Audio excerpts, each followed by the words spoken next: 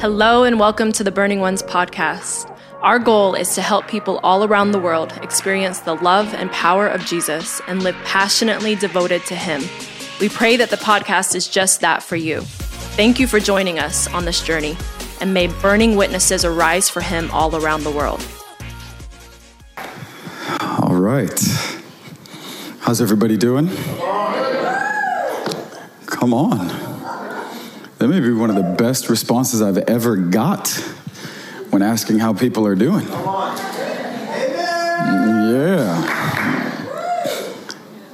If you have a Bible, let's open it to Philippians chapter 3.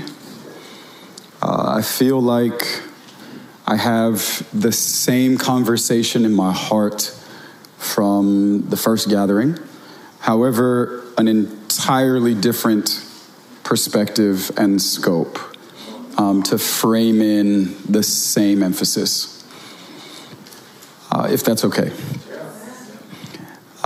It's a joy to be with you guys. I said that to the first gathering as well, not because I'm trying to follow protocol. I probably wouldn't say it if I didn't really feel it and think that it was true. I'm not really just for all of the weird stuff, that comes along with a lot of the presentation and a lot of like the mechanical things of ministry life and things of that nature. But it really is a joy to be here with you guys over these days. We feel like we are supposed to be here, which is important. Like we've asked the Lord and felt a sense of sending to come and be with you guys. That's not to say we don't feel that other times. Where there's not that sense, we just say no. And people at times get super bent out of shape when you say no, because it's not expected. But I mean, honestly, like I'm only interested in doing what I feel like the Lord is saying to do. I don't feel like that was mystical when Jesus said it, right? That it was like a reference, some abstract thing or parabolic for something else. I feel like he had such a deep, intimate place of communion, like fellowship, a walking and a knowing of his Father. And it radically affected his day-to-day life. He said what he heard his Father saying. He did the things he saw his Father doing. He even says, I didn't come to do my own will. I understand I have the potential to do a lot of things, but I'm not just interested even in potential. I want to fulfill purpose. All right, and sometimes potential and purpose aren't the same. But he discerned the voice of the Lord. And so we're really honored to be with you guys. I say we. Stephen is with me. We run together in every area of life. International ministry organization, planting house churches in Orlando and Central Florida. Our families walk together life on life. My wife and my children, who I don't know, may be watching this one. We're 3 hours different. We're from Orlando. So it's not nap time anymore. They may be watching. I have two little guys. I have a 3-year-old and a 1-year-old. And then I have 3 others that are older than them. So I have 5 total. 2 girls, 3 boys, 12, 10, 7, 3, and 1. Oh yeah, I remember. I know all their names. I remember all of their birthdays. I know what flavor ice cream they like. I know their Chick-fil-A orders. I remember one time coming home from the store and my son had only seen one thing of ice cream that I had pulled out of one of the bags. And this is my 10-year-old. And tears filled his eyes. And he said, Dad, I don't like that flavor. Like, this is Josiah. And he's like, Dad, Araya and Emma, those are my 2 girls. They're 12 and 7. He's like, Dad, they like that flavor. It was mint chocolate chip. That's not his thing. And his tears filled his eyes, and I could tell he was really upset. And I was letting it happen for a minute because I was trying to see where he was going. And he was like, I don't like that flavor. And I was like, bro, I know. And he was like, whoa. I said, let me ask you a question. Do you think that I would have gone to the store and only brought home what your sisters liked? Do you not feel that I don't know you personally, your desires, and that if I'm going to do something for them, that I wouldn't also do something for you? And he was like, I think you would. But for him, he hasn't seen it come out of the bag yet, Like he hears me, but he hasn't actually seen, there's no substance to what he's hoping for yet. And so I pulled, I think it was cookie dough or cookies and cream or something out of the bag, right? And I was like, bro, listen, Dad's got you. Even when you see others being blessed, and even when you see the Father fulfilling the desires of others, right? At times with tear-filled eyes, we can have this sense of man, did you forget about me? Did you overlook me? I just want to encourage you. The Lord sees you. He knows exactly where you are. He knows exactly what you're doing uniquely, intentionally to love him and walk with him. And so my wife and children, they send their greetings. We were not traveling together this time. We're better together. We love being together. But we were not traveling together this time. And then Stephen, he has 6 children. And so I joked with the first gathering, we are an expensive Chick-fil-A bill together. There's 15 of us. When you call a restaurant to get a table for 15 and they think a whole party of folks is coming and you're like, no, that's 2 families. There's a lot of us. But it's amazing. We wouldn't have it any other way. And so it's a joy to be together with you guys over these days. I'm believing for the Lord to do something extraordinary, to mark our lives where we would never be the same. What I mean by that is emotionalism rubs off. The high from a certain moment, event, these types of things, all of that is not enough to sustain long-lasting transformation. Right? We jump from thing to thing, from event to event, right? But I'm asking the Lord to do something by his Spirit in each one of our hearts and lives where he would, in a greater way, conform us to the image of Jesus. We want to see him a little more than we've ever seen him. We want to become more like him a little more than we've ever known to become like him in the place of transformation. Because this is the goal, the Romans 8 predestination. It is to conform a people that have come to believe into the image of Jesus. That is where our lives are headed. Jesus is the pattern son. He is the one to whom all of us that have come to believe are now being conformed into his image. So we want to see him more rightly, more clearly, more than we ever have. And then out of that seeing, we want to ask God for grace to become what it is that he has chosen to reveal of his son to us. Amen? All right. Before we jump into Philippians chapter 3, I want to honor your pastors, your leaders here. Thank you for having us. We had the privilege to have dinner with them last night. And if you've been around people long enough, right? I'm not going to categorize or create a specific conversation of people.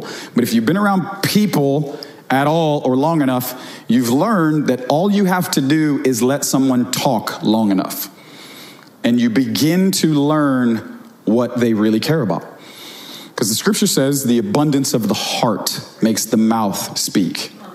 That eventually what's in our heart comes off our lips. And so if you let someone talk long enough, eventually you begin to learn what it is that they are passionate about, what their interests are.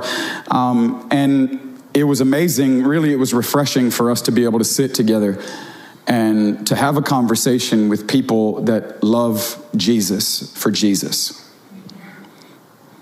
And I say that way on purpose, because there are a lot of reasons, especially in our day and age, to love Jesus.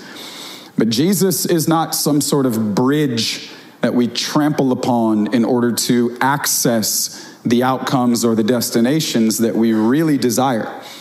Right? We don't love Jesus so that we can grow our influence in ministry. I know, and I've come around people that love their unique ministry gifting more than they love Jesus. People that love their own platform, their own profile more than they love Jesus. Right? We love Jesus more than we love the church. right? We love the church because we love Jesus. And we know that as we love Jesus, he's building his church. But at times we can fall into a place where we fall out of love with Jesus, even falling in love with things that Jesus has given us. Right? And Jesus is not some bridge. Right? And so it was really refreshing to sit with them, just to hear their hearts in a setting that wasn't necessarily conducive to trying to perform or fake it. Right? Just sharing dinner, sharing our hearts. And we have recognized very quickly what a gift they are. And really thankful to the Lord for connecting us. And as you said, quickly. So I just wanted to honor your leaders, your pastors here in a public way, right? Because we're grateful, and you never go wrong with honor. All right, so Philippians chapter 3. I would like to connect things that are ultimate into our experience day to day in what we would call immediate. It has been said that we have to have theology so that we can understand how to set our lives up practically.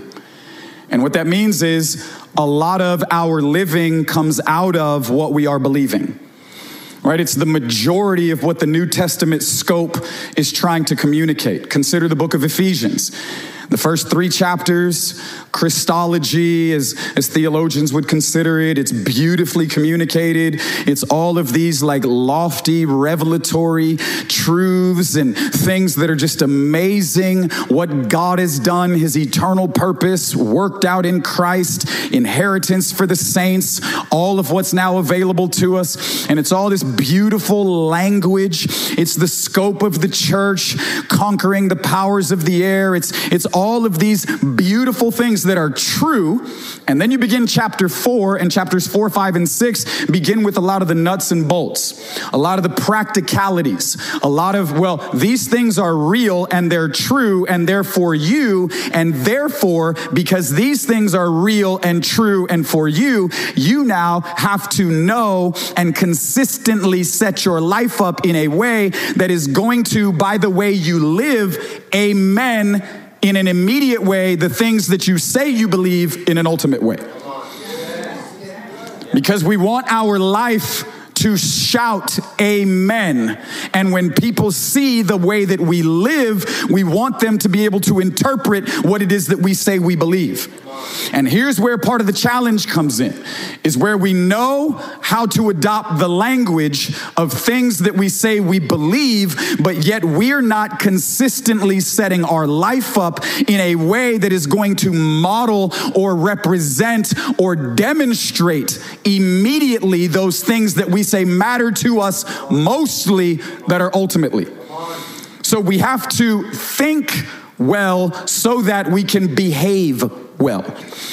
Which is why Romans 12, Paul's charge would be, don't conform to the pattern of the world. Now, let's just be reminded he's talking to believers in Romans. It's not a book written to the world. He's talking to believers, and at times the tendencies to conform, to pattern, to receive instruction and influence, and to be discipled from other areas other than the scriptures as an authoritative plumb line in our lives, and the unique role of the power of the Spirit to lead us and guide us tenderly to the Good Shepherd. So we want the influence of the voice of the Spirit and the Word to be foundational and to govern the place of our discipleship. Which means we're looking to the Word and we're looking to accountability to the Spirit to reveal Jesus, who is the Word incarnate. So what the Spirit is leading you to do is never going to compromise the character of Jesus revealed by God in this Word. Right? Which is why we want the role of the Spirit and we want the unique plumb line that the Word creates for our discipleship. Which means I'm not looking to Hollywood on how I should treat my spouse. It means I'm not looking to some rock star in the music industry and their Instagram profile to figure out what they think about or have to say about some cultural issue so that I can align my heart with their perspective. I don't need Hollywood's perspective. I don't need the music industry's perspective. I don't need some talking head on a political platform to reveal to me where it is that my attention is supposed to be drawn. I have the Bible. And I have the Holy Ghost. And so the Word and the Spirit brings influence and instruction to disciple me. And then the unique role when my life is knit together, Ephesians 2, with others that are walking out that same journey. And now we become a Hebrews 11 company of exiles who are a sign and a wonder, who don't belong to the age of which we've been assigned, right? You're not an accident. You're not here by just the consequence of a moment of intimacy.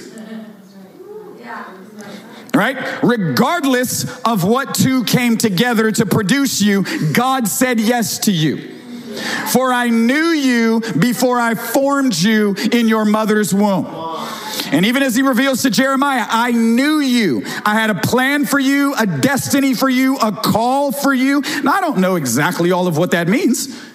Right, that God knows us before we enter the womb, but I know that he said it, and I trust in his character, and I know that he's not a man that he should lie. So that means that I'm not here on accident. I'm not a consequence of whatever my circumstances were that brought me into the timeline or the moment of history where I'm setting up my life. That means that God said yes to me, because God understood that this moment of history was necessary for me to be a part of, so that I could love him, live for him, fulfill purpose for him, and obey a unique call that he has laid on my life right here, right now. And for that, Paul says, don't conform to the pattern of the world.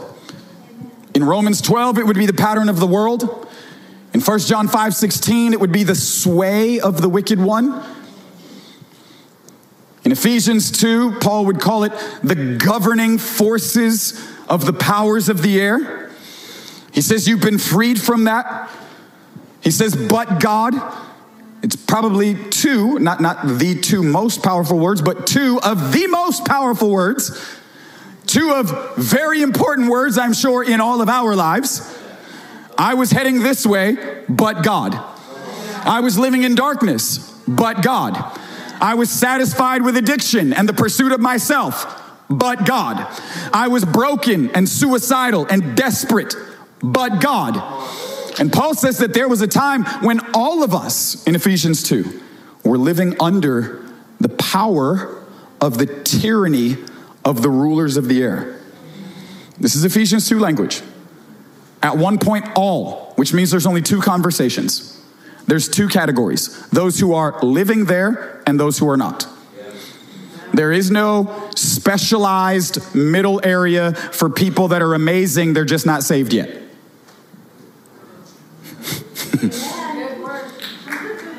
And if we don't create the terms, then we lose a lot of the urgency.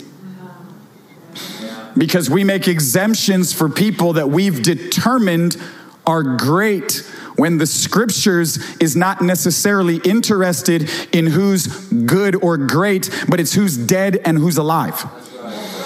And Paul says at one time we were all dead in our trespasses, rebels to God and his cause, casting off his love and his leadership. But God, through his tender, loving mercy, the richness of his kindness, his grace extended to us through his own desire and humbling means to enter into the human story in a human vehicle, which is Philippians 2. God humbled himself to become a man And as if that wasn't extraordinary enough, as a man chose to humble himself as a servant. And as if that wasn't humble enough, even as a servant chose humility to lay down his own life. And as if that is not absurd enough, then even in the choice to willfully, joyfully lay down his own life, chose the most humiliating, excruciating death that could be experienced. God is humble. And by his own desire and choice of humility, but God has chosen to pave a way to change the conversation or the category for our lives. And Paul says, do not conform to what has become the pattern that the world sets itself up by. Because the world is on a discipleship agenda. And like a vacuum, they're trying to suck people into what John in 1 John calls the sway of the wicked one. Again, Ephesians 2, the tyranny of the powers of the air. Right? Jesus says, though the enemy of the world comes, I am not afraid, for he has no thing in me. Paul says, don't conform, because we are now a new creature. 2 Corinthians 5, if any man is in Christ, that man is now a new creature. He is a new creation. Old things have passed, all things have become new. Now our lives no longer belong to us. We're living as ambassadors. Jesus is king. We are his representatives. He has taken our lives, translated us out of darkness into the kingdom of his son that he loves, which is Colossians language.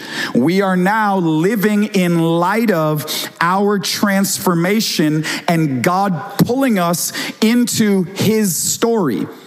History belongs to God because it's his story. And he is Lord over the timeline. And what he began in the beginning out of a desire to share himself with a people forever, right? God has no needs. He is all powerful. If he had a need, then it would affect the idea or the reference of him being all powerful, because the idea is if you have all power, you should also out of that power be able to satisfy the needs that you say you have. God has no needs, but it doesn't mean that he doesn't have desires. He might not need anything, but it doesn't mean that there are not things that he wants. And out of desire, God chose to move and create. And part of that was to form a family, to share himself with a people forever and ever and ever. Because God is a family man. In himself, he is a divine community. He is Father, Son, and Spirit. He is a divine community. He is a divine family. And out of the enjoyment of this Trinitarian experience and fellowship, the idea is this is so awesome. Like, this is so amazing. Let's create people that we can share ourselves with so that they can see how amazing this is and how awesome it is forever and ever and ever and ever. Yeah. Like, that's what we want. Do we need that? Maybe not, because we already enjoy this so much. It's already amazing. But we want this. Yeah. And Paul says, in light of God's story, and now God not only paving a way to have a family of new creatures, but also the release of his power in order to take what is a broken, insecure, hostile, rebellious creation. God has released power by his own Spirit in order to take a creation that was hostile to him and to not only make them a little better than they used to be, right? Because this is not what the born again experience is. The born again experience is not, well, you know, I've got this old house and it's rotting and decaying, but like what I'm going to try to do is I'm just going to try to paint the outside and hope that nobody ever sees. Like on the inside, like man, like everything is rotting. Like everything is decaying, right? Like man needed more than a little bit of makeup to the exterior of the house. What God needed was, or what man needed was power from God to actually change the makeup of man and not just apply a little bit of makeup to man on the outside.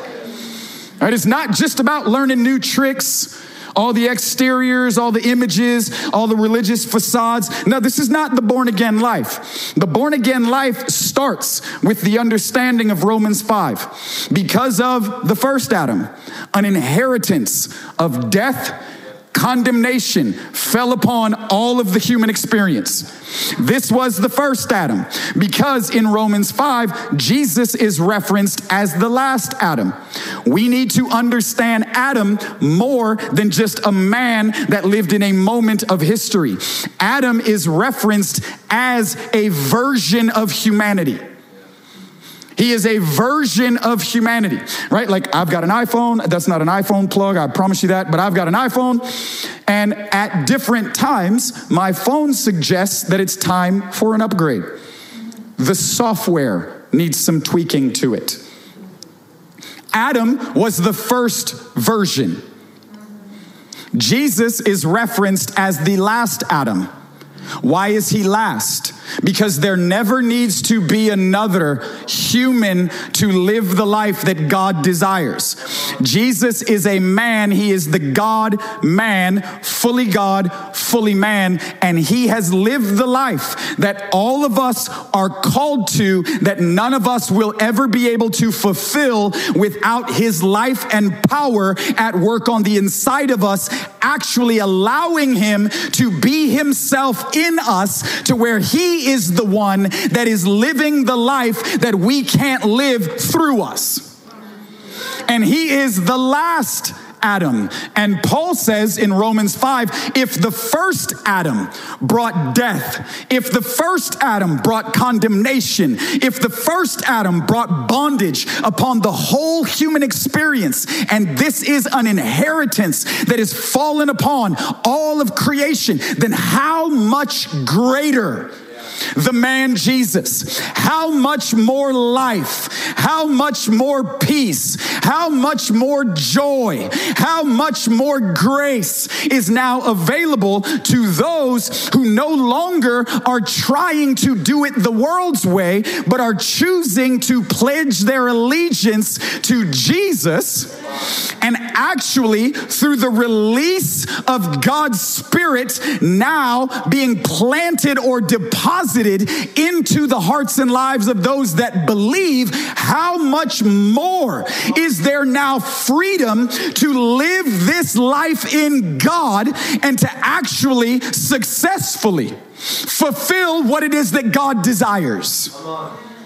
Jesus is the last Adam, because there never needs to be another. He is now the pattern. He is now the goal. He is now the image to which all of our lives are being uniquely conformed. Jesus is what God is after. And he's after a people that look like Jesus.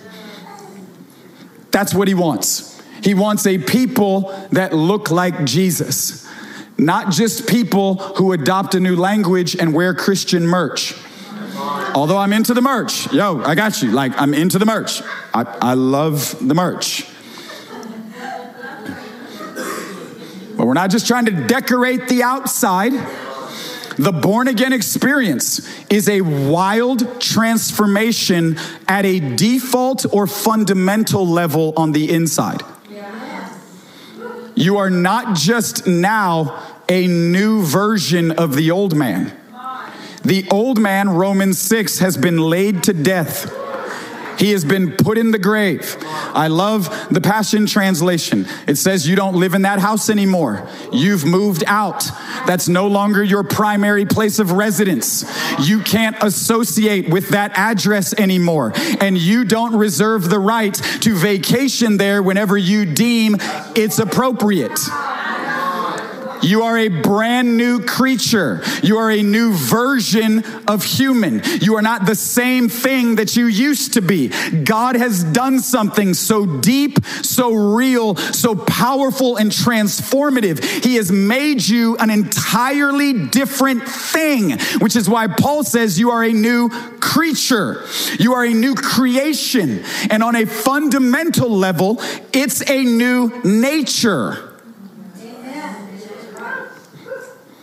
Because out of your old nature, that came with what we now know to be old appetites. Because your old nature was hungry for certain things, thirsted after certain things. And you spent a lot of time conditioning, or let's use a churchy word, discipling your life to satisfy those appetites in particular ways. Some of us spent decades learning how to satisfy certain appetites that we have in ways that in that time was normal. And the reason that it was normal is because it was flowing naturally out of a sin-inherited nature. Because what comes out of your nature is natural. And some of us didn't know any different. It's what everybody else was doing. It's what the world said we should be doing. It's what my own unique hungering and thirsting said I was supposed to be after, how I was supposed to satisfy those things. It created certain longings, certain cravings, certain pursuits. But Galatians 5 says, now we are a spirit people. And the Spirit has individually and powerfully set us free from the demand to feel like we have to satisfy the cravings of our natural man. What it does not say is that they will altogether immediately go away, which is why we need discipleship.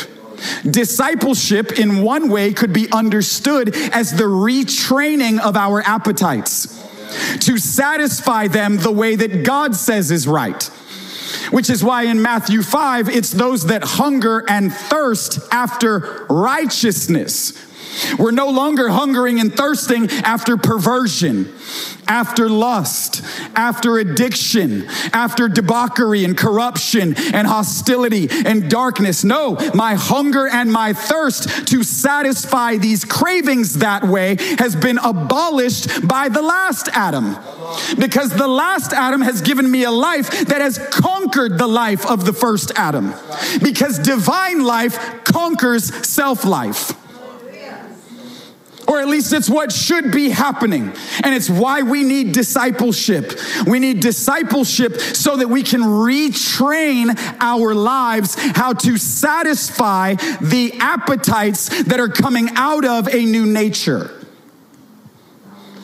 Because God has given me a new nature. I'm not just some religious thing that fits into the world. I'm not just worldly and religious. No, that's not the born again experience.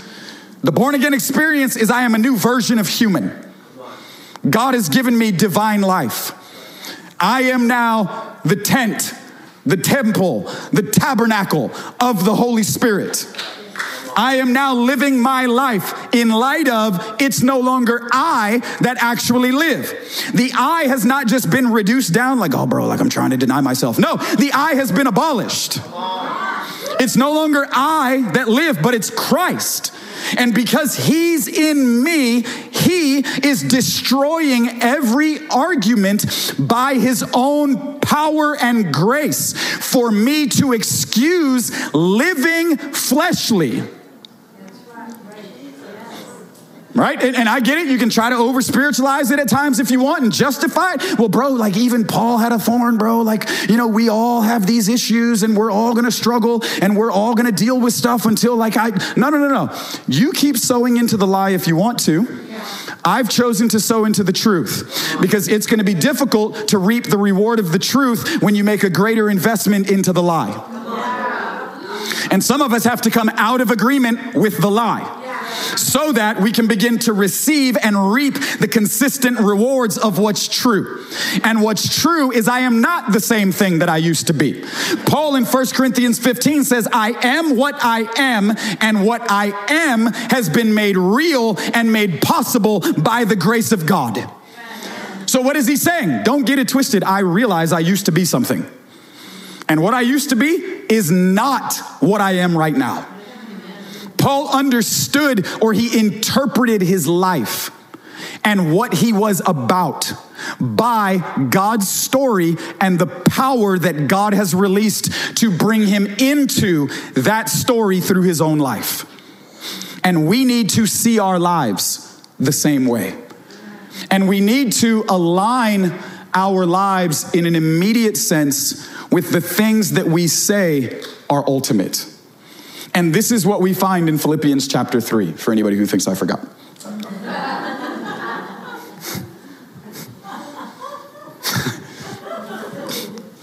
Paul is speaking about those who are out preaching.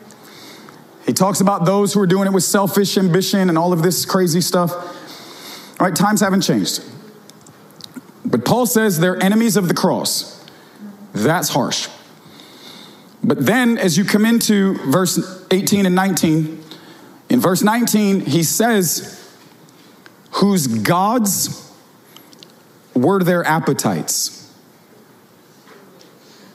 Another translation says, whose God was their stomach. Another translation says, whose God was their bellies, whose God was their cravings. Now, we've already established that we're a spirit people. So we don't reserve the right to have our lives governed or dominated by the cravings of this fleshly man. This fleshly man is no longer the supreme leader of my life. Right? Because immediately, Galatians 5, we almost always interpret that, in most cases, in a sexual connotation. That is not all what Paul is talking about. He's talking about the demands that this flesh has and how at times those demands want to rule over the quality of life that we experience. It's the Romans 7 wrestling. At times I know what I want to do, but I can't seem to do those things. I keep doing things I don't want to do. When in reality, if we don't believe Romans 5, and if we haven't set our life up in Romans 6, then we end up experiencing the wrestling of Romans 7. And that's why in chapter 8, verse 1, he says, and there is therefore no condemnation. Because we have to believe what's true so that we can behave according to what's true. And at times there's a struggle with that because of the unique tensions, demands, or cravings that this fleshly tent wants to apply to our life. But Paul says in Galatians 5, you're now a spirit people. And when you live by the Spirit and walk in the Spirit gives you power to conquer all of those cravings. The Spirit actually gives you real power to deliver you from the bondages that those appetites and where they're desiring to drag you used to bring you. You don't have to be crippled by those cravings anymore. You have the Spirit. You don't have to live in bondage to those appetites anymore. You have the Spirit. Your life doesn't have to be this up and down roller coaster Christian experience, because depending on how you feel you're doing with managing certain appetites is how you're going to demonstrate your quality of experiences in God. And for some of us, if we're doing well, then we feel great and God is great. But the minute we fall back under tempting, testing, tension with certain appetites that we might realize aren't as transformed as we want them to be, and that can be for a variety of reasons. All right, it can be because we just haven't yet brought proper discipleship to our lives, to learn how to consistently live in the freedom that God has given us. Because the two are not the same. You can be delivered in a moment, but it can take you a lifetime to learn how to live delivered. And you can forfeit deliverance because you have not yet discipled your life to learn how to set it up to consistently live in the freedom of that deliverance experience. Right? And then we say things like, well, I told you it wasn't real. Like, I knew that God didn't really touch me. I knew that my emotions were just overhyped, or, I know they said it, but I didn't ever really believe it. Like, no. Again, we go with what's true, right? And we're accountable. We want real discipleship. And the influence of the word and the voice of the Spirit and a community of believers is going to help to consistently help us to learn how to set our life up to live in the full reality of what God says is possible, which is what he paid for. Right? And so as Spirit people, we now set our lives up to train our appetites, to hunger and thirst after what it is that is in alignment with what we know God wants. Right? This is what the Spirit's power is at work on the inside of us for. Jesus said it in Acts 1, I'm sending power from heaven.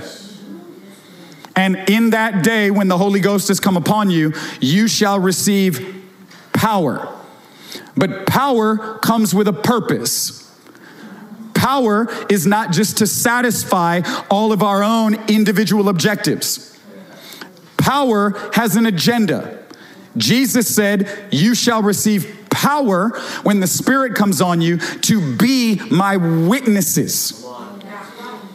The idea of witness is martyr, right? Like living martyrs. So we get it, like our lives are yielded. We become subject to the loving rule of Jesus. He's king. We belong to him.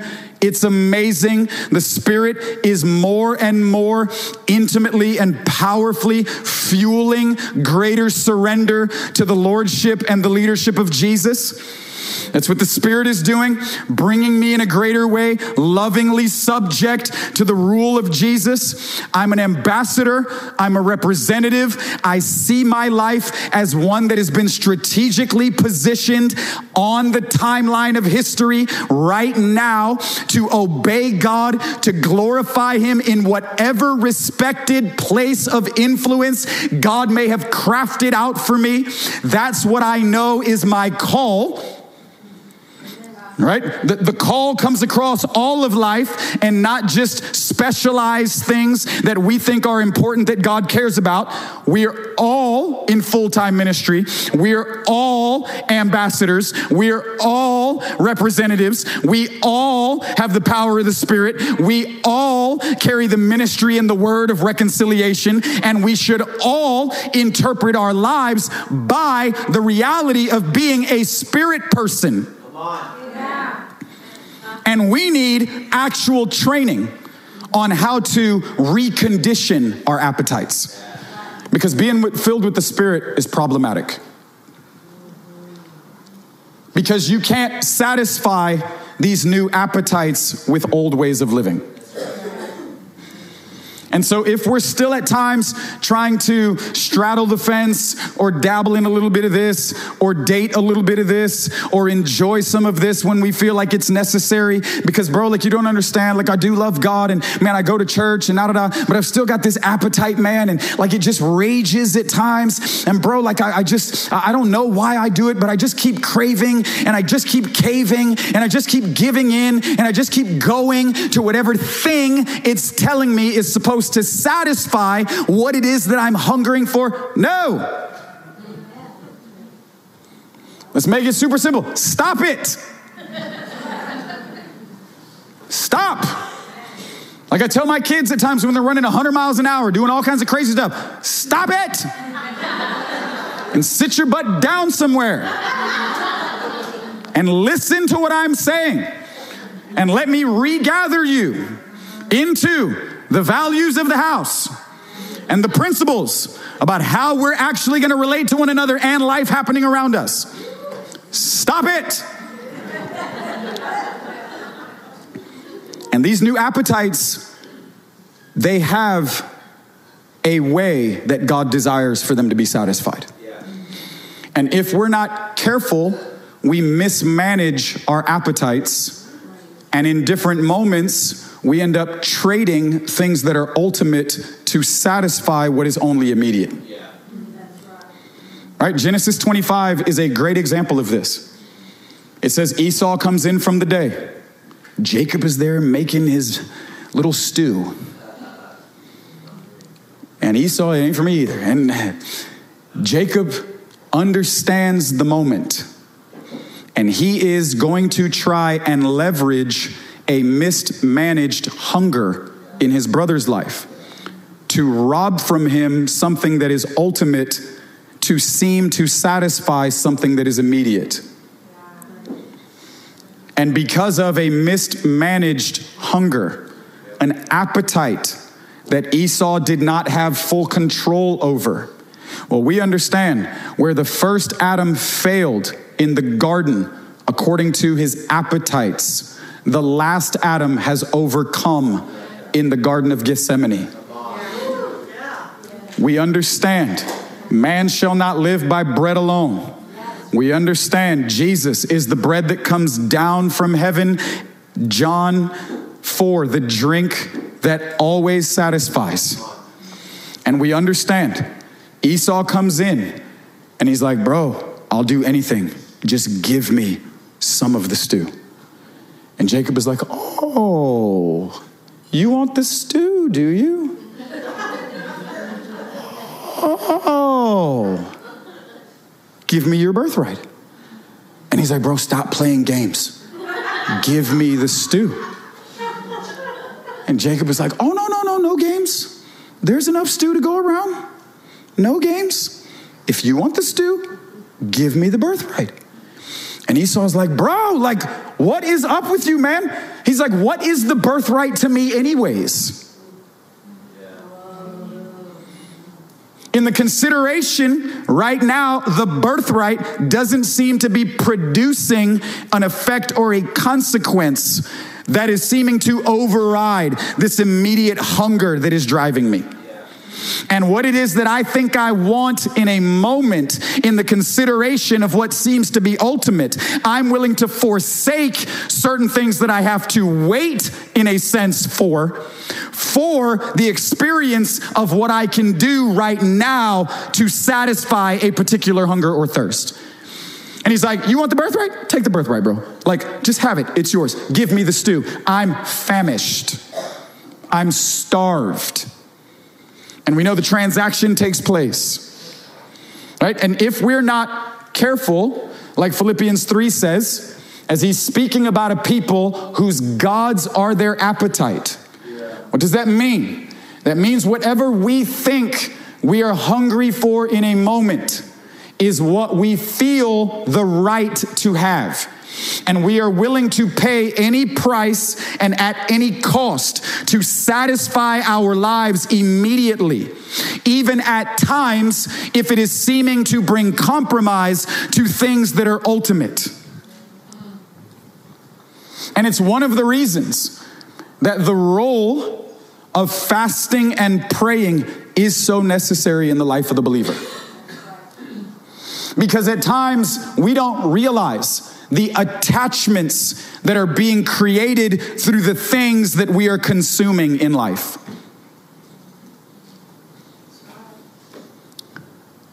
John chapter 4, Jesus talks to the woman at the well, and he tells her, now let's just set it up right. He has planted himself in a everyday space. It is routine, it is rhythmic.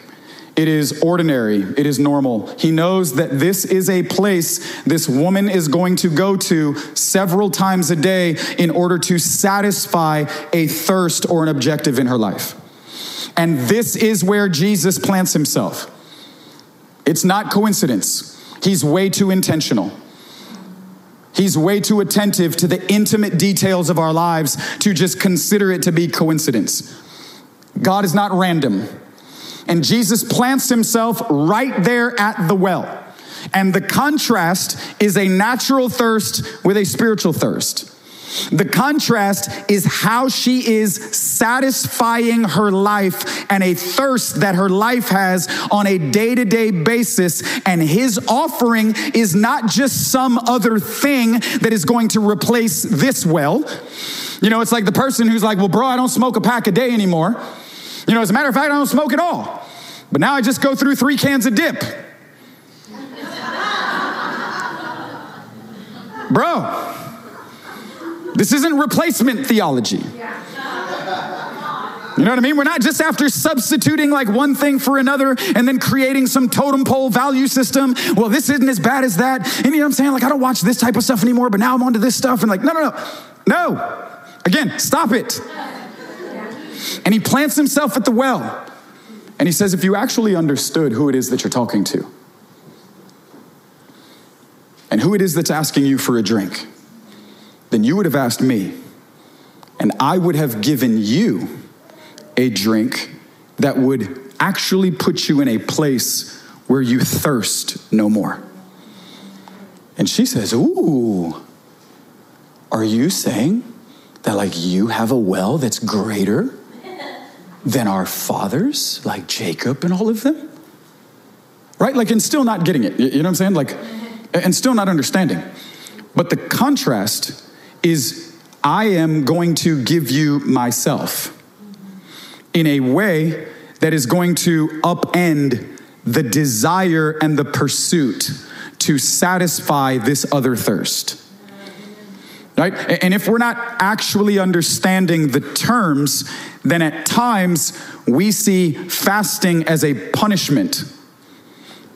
We see fasting as a season of bondage rather than a unique invitation to freedom, where the Lord is going to begin to deal with all of the other desires and the ways that we are satisfying hungers and thirsts through the connections and the associations of what it is that we're consuming.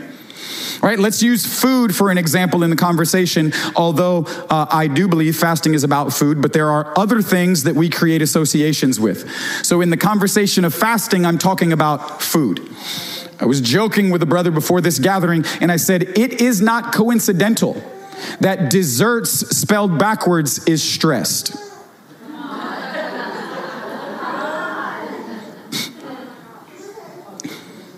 The brain, when it ingests or consumes certain things, there is a release of hormones, and there is a release at times of endorphins and all types of other things that are creating a connection with what we're consuming that if we're not aware of, we end up in a bondage to something that we're consuming without realizing the actual strength or the why we have a particular connection with it.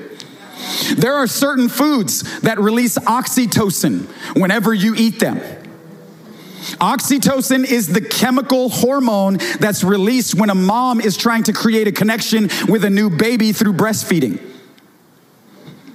Think of the strength of connection. There are certain foods that release oxytocin. Dopamine, which is the pleasure sensor of the brain. It's that rush, that thing that satisfies. There are certain foods that release dopamine. There are certain foods that release oxytocin. There are certain realities of how we connect with food that is establishing a deeper connection. It's more than meets the eye, so to speak, or more than meets our lips. Right? And here now, we have a desire for certain things, not necessarily even because of the way they taste, although I'm sure that's important too, but more so because of the connection by way of chemically on the inside and what that's doing in order to satisfy something deeper than just the immediate hunger that we have. And a lot of times, depending on our emotional imbalances, what we feel driven towards, we can identify a lot of what we're actually connected to, even at times in an unhealthy way. Well, I've had a bad day. I'm just going to grab a gallon of ice cream and sit in front of the TV. No. God wants you to do your coping in Him. And at times we don't understand the drive and the connection and how an invitation to fasting is freeing us from other bondages that we've developed over time. Where the invitation to freedom comes through feasting on the Lamb, feasting on the bread that comes down, feasting on the drink that satisfies every thirst in our life. But if we're not aware of some of the conversation in an ultimate way, then we'll completely bypass or discredit God's invitation in an immediate way. Whereas it may be that he's trying to set our hearts free to love him the way that he desires by setting our appetites free. Right? Because at times we want deliverance, but we also need deliverance in our appetites. And not just from things that we've associated that are bad addictions. Carb addiction is now an actual medical term. It's an actual medical term. And it's not even necessarily because we just love the carbs, but it's how they break down, and it's the sugars and how that processes in our systems. And sugar is more addictive than crack cocaine. And some of us don't realize that until we try to do 10 days of no sweets. And then it's like, bro, I'd rather be burned at the stake. Like, that's just not something that Jesus would do, bro. Like, I don't hear God that way. Like, he just... Like, bro, that's you, man. Like, you've got a unique grace for that. You're called to that. And as funny as it sounds, there are certain things that if we're not careful, we fall under rather than continually conquering and rising above. And this is the reality of part of what Paul is talking about. As a spirit person, we should live an overcoming life. And we should not be okay with unique bondages that we just haven't determined are bad enough in order to deal with the right way. And this is where the role of fasting and praying comes in, where we receive an invitation from the Lord, right? And there are a variety of ways that you can fast. There's a variety of ways. You can do it through just plain discipline. Right? Like, you recognize the benefits and you just plain discipline. Psalm 35:13, I humbled my soul with fasting is what David says. Where I now realize the benefits. I don't want to pay my mortgage payment every month, but I realize the benefits of paying that payment. Right? My kids, for some reason, don't want to brush their teeth every day. And I have to remind them of the benefits personally to them and then everyone else that is experiencing them in real life. You can fast by discipline. You can just look at your life and be like, man, what can I do on a consistent basis? Yeah. Right? Yes. Can it be at times that God speaks to you? Absolutely. Which is when it can be by design. Psalm 16:7, David says, I praise you, O Lord, for you give me instruction or counsel in the night season. Where God can release dreams and visions, or you can be intimately caught in the place of worship, and all of a sudden you think to yourself, I should fast next month. Let me just go ahead and suggest to you, that's not your flesh. Right? I've never missed a meal on accident. Right? I'm not the guy that's like, oh, I just got so busy, like I forgot to have lunch. I didn't forget to have lunch. Any meal I've ever missed has been on purpose. It has been something that I've offered to the Lord. It has been an intimate act of obedience. I want to love you this way. You can have this. It's never been just like, oh, well, what do you know? Look at the time. Like, I've gone 3 days without eating. You can do it by discipline. You can do it by design. Again, discipline, Psalm 35:13, I humbled my soul with fasting. Just ask the Lord, what can I do on a regular basis? Look at your life, look at your calendar, and over time, be like, oh, I can do this. You can do it by design. The Lord can reveal to you his desires and invite you into particular time periods and particular designs or ways to fast. It can be by desire, right? Hebrews 11:6. He rewards those who diligently seek him. Matthew 6, Jesus says when you fast, right? When you do it. So the idea is, as believers, as followers of Jesus, as disciples, he gets to determine the way our life is disciplined best in order to be conformed to his image. It's his image, his desires revealed to us. And he says, when you fast, I get it in Matthew 6, there's 3 when you do's. When you give, when you pray, when you fast. The 3 when you do's of becoming a disciple of Jesus. All right, so it can be by discipline, it can be by desire, it can be by design, it can also be by what I would like to call despair. Right? Psalm 69:10, actually 9 and 10, David says, zeal for your house has consumed me, and the burden of those who reproach you has fallen on me. And I turn to you in fasting and with weeping, where we recognize purposes that God has, things that he's longing to do. Yes, in an eternal way, overall, his eternal purpose worked out in Christ, Ephesians 1, but also how that eternal purpose is actively unfolding and advancing in our moment of history. And we recognize certain things that God wants to do. And so we give our lives in fasting and praying to join him in bearing his burden. Outside of the garden, he said, could you not tarry with me just a little longer? I'm longing to share my burden with someone. I'm longing to give someone access to the things that are on my heart. It's Genesis 18. Should we share with Abram things that we're getting ready to do pertaining to cities and regions? It's Ezekiel 22:30. The eyes of the Lord search to and fro throughout the earth, seeking after a man or a woman that would get into the gap on behalf of the land. The tragedy of Ezekiel 22 is that it says God found none. Right? The charge of Numbers 6, a unique people. I get it, Numbers 6 calls them Nazarites. There's 27 verses in Numbers 6. For some reason, we give a greater emphasis to the 6 verses that came out of that song, The Blessing. And I get it, it's amazing. But what I'm saying is there's 21 other verses in that chapter about people who are going to make a vow to the Lord to give themselves to God in a way that is uncommon, in a way that is just not normal and subjected to what the cultural norms have become.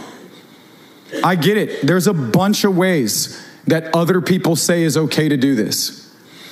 I get it. There's the minimalist who wants to satisfy all of the Christian ideals with attending some gatherings, praying before meals, giving in an offering every once in a while. That's not what Numbers 6 is talking about. It says if any man has a desire, and the desire that we have is in response to the desire that God has. Desire starts with the Lord. And when we become aware of his desire for a person or a people to give themselves to him in a way that, I get it, is not normal, and culture says you can do it a whole bunch of other ways and you don't have to be so excessive and you don't have to be so extreme. But I am believing that God is going to raise up a people that don't think of it as excessive to live in response to the beauty and the worth of his son. Where we will live out of delight in Jesus and just not duty to religiosity. For what groom on his wedding day wants to show up at the marriage celebration and gaze down the aisle and realize that there is a bride who is there waiting for him, but is not necessarily really there for him, but is there because of all of the unique interests that have been formed to what he's able to provide. She's there for the retirement package. She's there for the compensation of the relationship. She's there out of a sense of being obligated with interest for him because of all of what he's able to give. But God is going to raise up a people and touch the hearts of a people that won't consider it to be extreme to live in love with Jesus for Jesus, to give their hearts to Jesus, and whatever it is that he would ask, they are willing to deliver up, because their hearts and their lives have been radically overwhelmed by the affection of a man who has now become the dream to them. And every other dream has lost its glistening lights in the face of the radiant one who has now become the dream, the ultimate obsession, the supreme fascination. And our lives now living addicted to Jesus is going to call us and cause us to do things that are going to be natural to our new nature, that are going to be radically opposed by our old man, the system of the age, even at times the cravings that this fleshly life is wanting to bring to the surface of the experience that we have. And it is going to require a place of training consistently to remind my heart of who I belong to, power that I've been given to live a life that God has called me to, and things that have become ingredients or components to that life that God says are best when utilized to conform me to the image of his Son.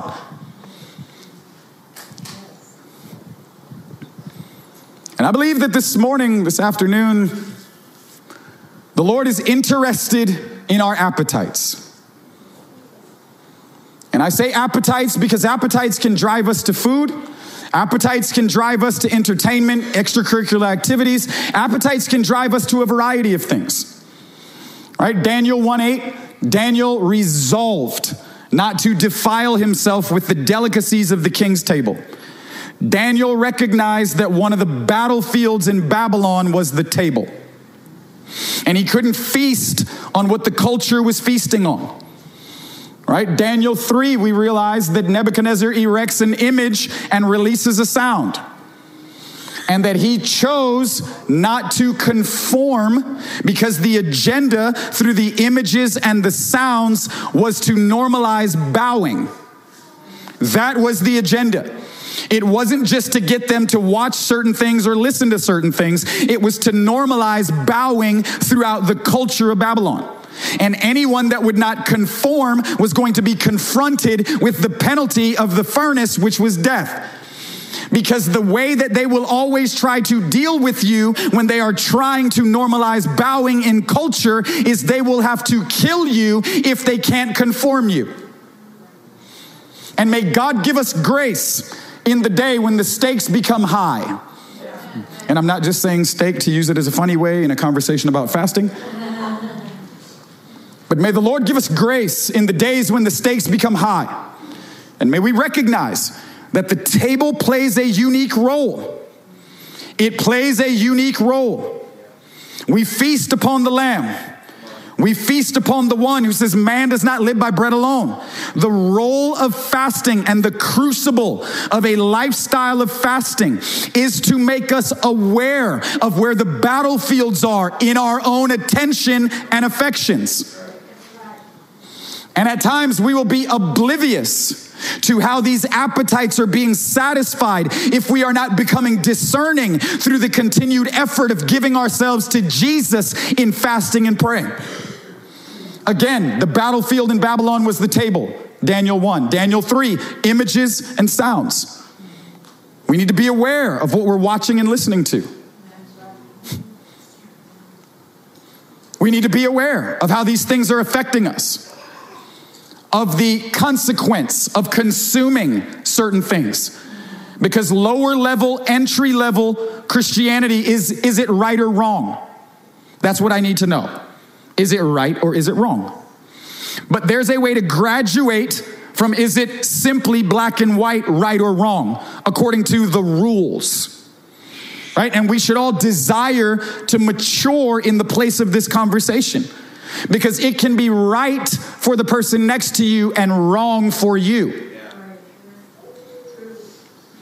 Right? James 4, if any man knows what he should do and that man does not do that, then to him it is sin. And there's going to be individualized invitations to come away in the place of fasting and prayer from things that are radically, wildly affecting our attention and our affections at times that we're not even aware of. And it's why we need to actually be on one, meaning a fast, so that we can know how to live when we're off of one. Because sometimes I don't know until I know. And I have to get on one, meaning I have to give myself to the digging in the place of fasting and praying so that God can reveal to me the things that on a surface level are creating a consequence that require discernment on a spirit level, because I can't always just evaluate my life by what my flesh feels or thinks. And I believe this morning the Lord is after our appetites because he's after, in a greater way, our affections. And this is the contrast of John 4. I want to give myself to you in a greater way. But you keep coming to this well every day. And may the Spirit reveal to us the wells in our own lives that have been satisfying certain hungers and thirsts. And may the Lord give grace to not just reveal in a condemning way, for there is therefore now no condemnation. I'm not talking about in a guilt-ridden, chastising and condemning way. But may he reveal a greater place of intimacy and his greater desire for dependency on him through these other avenues of our own life and the conversation of our life, so that in a greater, more whole way, we can be all his. Because I want to be his. And I want that to be more real than I just hear it when I say it. I want to know you can have me, Jesus. And whatever is creating an obstruction, whatever is standing in the way, whatever is resisting a deeper, more authentic place of encountering you, experiencing you, fellowship and communion. 2 Corinthians 6:17, for the one that has given himself to the Lord, the two have become one in spirit. I want to be yours, and I want to be joined to you in a way that the full measure of what you've made available, I want this. So reveal to me spaces, places in my own heart where these appetites in my own life are trying to rule over the conversation. I don't want my God to be my appetite. I want my God to be Jesus. And I want him to rule over my appetites. And because he rules over my appetites and gives me power by his own Spirit, I can be set free from the cravings and stop caving when they knock on the door. I don't want to become subject to things that I'm just hoping to avoid for the rest of my life. And if I can avoid it long enough, then that means that I've successfully mastered it. The conversation of fasting is not one for avoidance, it's one of mastery, where the Spirit wants to master our desires and not just empower us to be afraid of certain things, and so we dodge them for the rest of our life and then call them success. But where we are something new, and we're not just suppressing something to hope that it doesn't ruin my life down the road. Where there's real transformation in my appetite and not just my own fleshly power to suppress certain things. Because the Spirit is not empowering suppression. It's empowering real transformation. And any appetite that we feel captive to, we need to offer to the Lord. We need to offer it to the Lord. And to say, I can't do this on my own, but you've made me something new, and you've given me real power. And if you would touch me, if you would transform me in a greater way, if you would help me to undo the captivity that I experienced by this thing putting me in a particular bondage. Lord, here it is. You can have whatever, take whatever, touch me however. And I believe the Lord wants to do that for us this morning, where we sense a real infusion, if you would, of the Spirit's power in our own life to saturate certain conversations that we have felt like a prisoner in. Woo!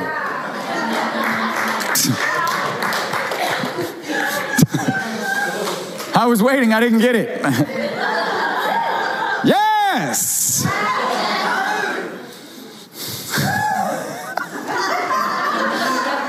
Ay, ay, ay. Some of us are like, where did this guy come from? Come on, let's stand together. Man, I believe the Spirit is going to transform our lives this morning. In ways maybe that we didn't even know we needed. All right, and for some of us, yes, this morning. But then for other ones of us, it may call us to a place of fasting and intentional prayer. To say, Lord, I'm asking you to sift my appetites. Here, I turn them over to you. A brother of mine wrote the foreword for the first fasting book that I wrote. And he referenced John the Baptist in the fasting.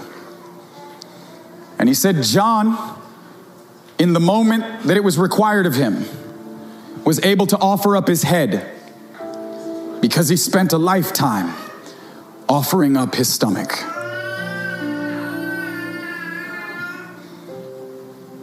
For God has hidden power to the discerning in things that seem weak and foolish. And he has conquered the intellect of the natural man through the invitation to childlike intimacy and obedience. And John was able to offer up his head in the moment where Herod called for it, because he had spent a lifetime offering up his stomach and his appetites. And I believe the Lord wants to do the same for those of us that have gathered today.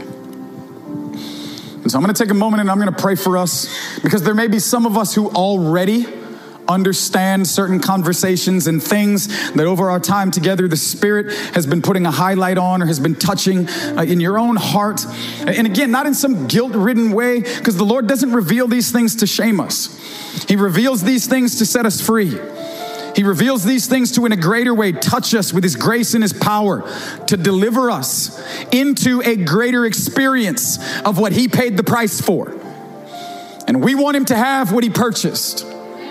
I want him to have the fullness of what he paid for. And so that's going to require at times me looking in my own heart to say, Lord, what is there?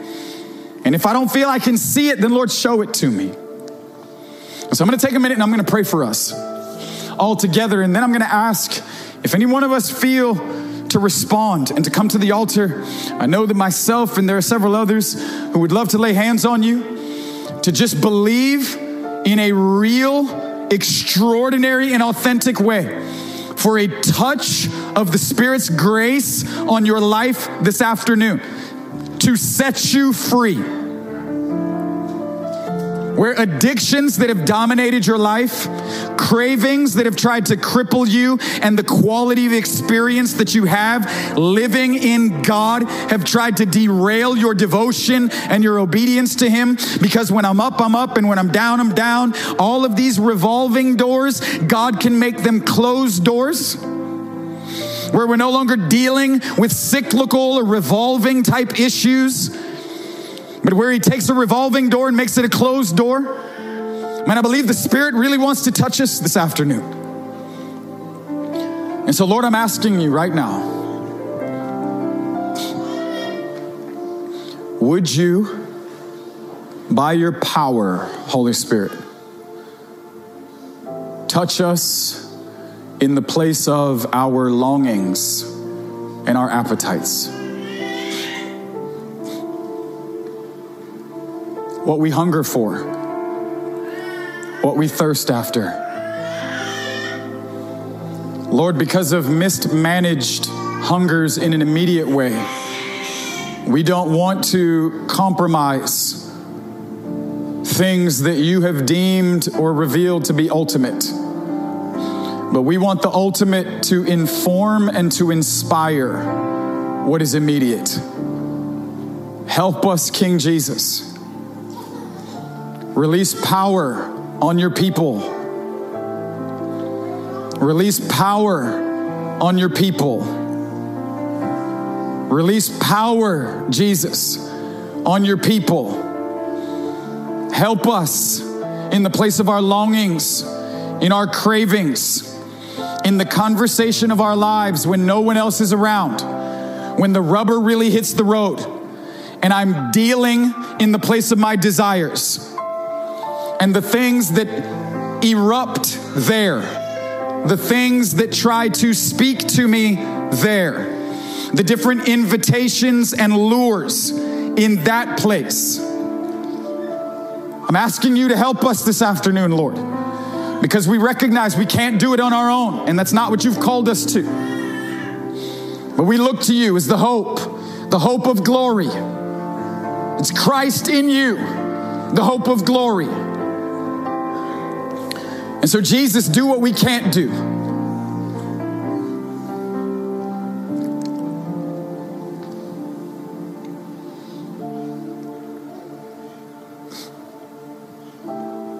Yeah, I just feel to invite you. If you're battling an appetite or a craving that has a control in a conversation of your life, then I'm going to ask you to come to the front. We're going to lay hands on you. Now, this is not only relating to food, right? This can be things that we're entertained by. In ways that are obvious, yes, man, if we're being entertained by perversion, by corruption, by lust, by things that are obvious in a negative sexual way, man, and we want real freedom, man, if we're being entertained, if there's a certain level of enjoyment or satisfaction that's being derived out of a particular conversation and an appetite that keeps leading me or driving me to be entertained by something, then we need the Lord to touch us in a way that delivers us from the desires that we've just become proficient in hiding.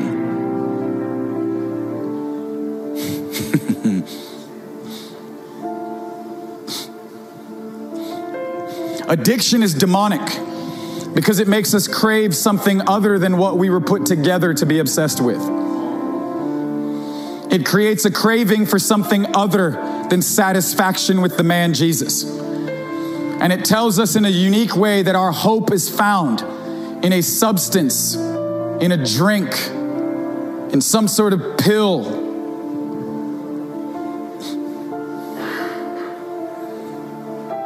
And there's a myriad of other conversations that are not necessarily as extreme as the ones that I've proposed.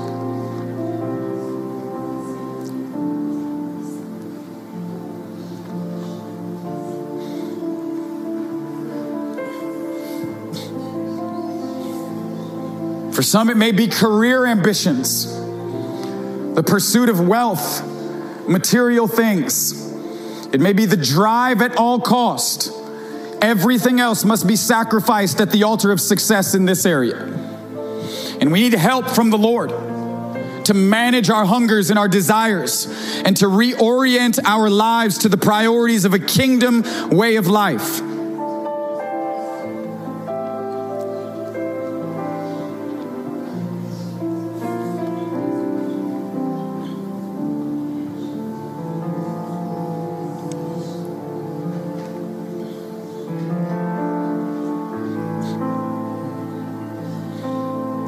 Yeah, I pray that the Spirit would draw you by His desire.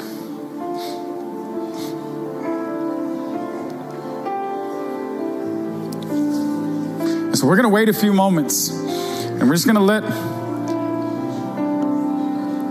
our Levite over here just continue to play. And man, in a moment of just tarrying before the Lord, and just asking the Lord, speak to me.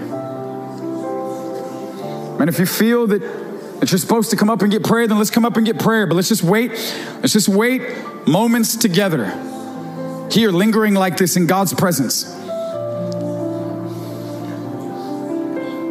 Yeah, Holy Spirit, have your way.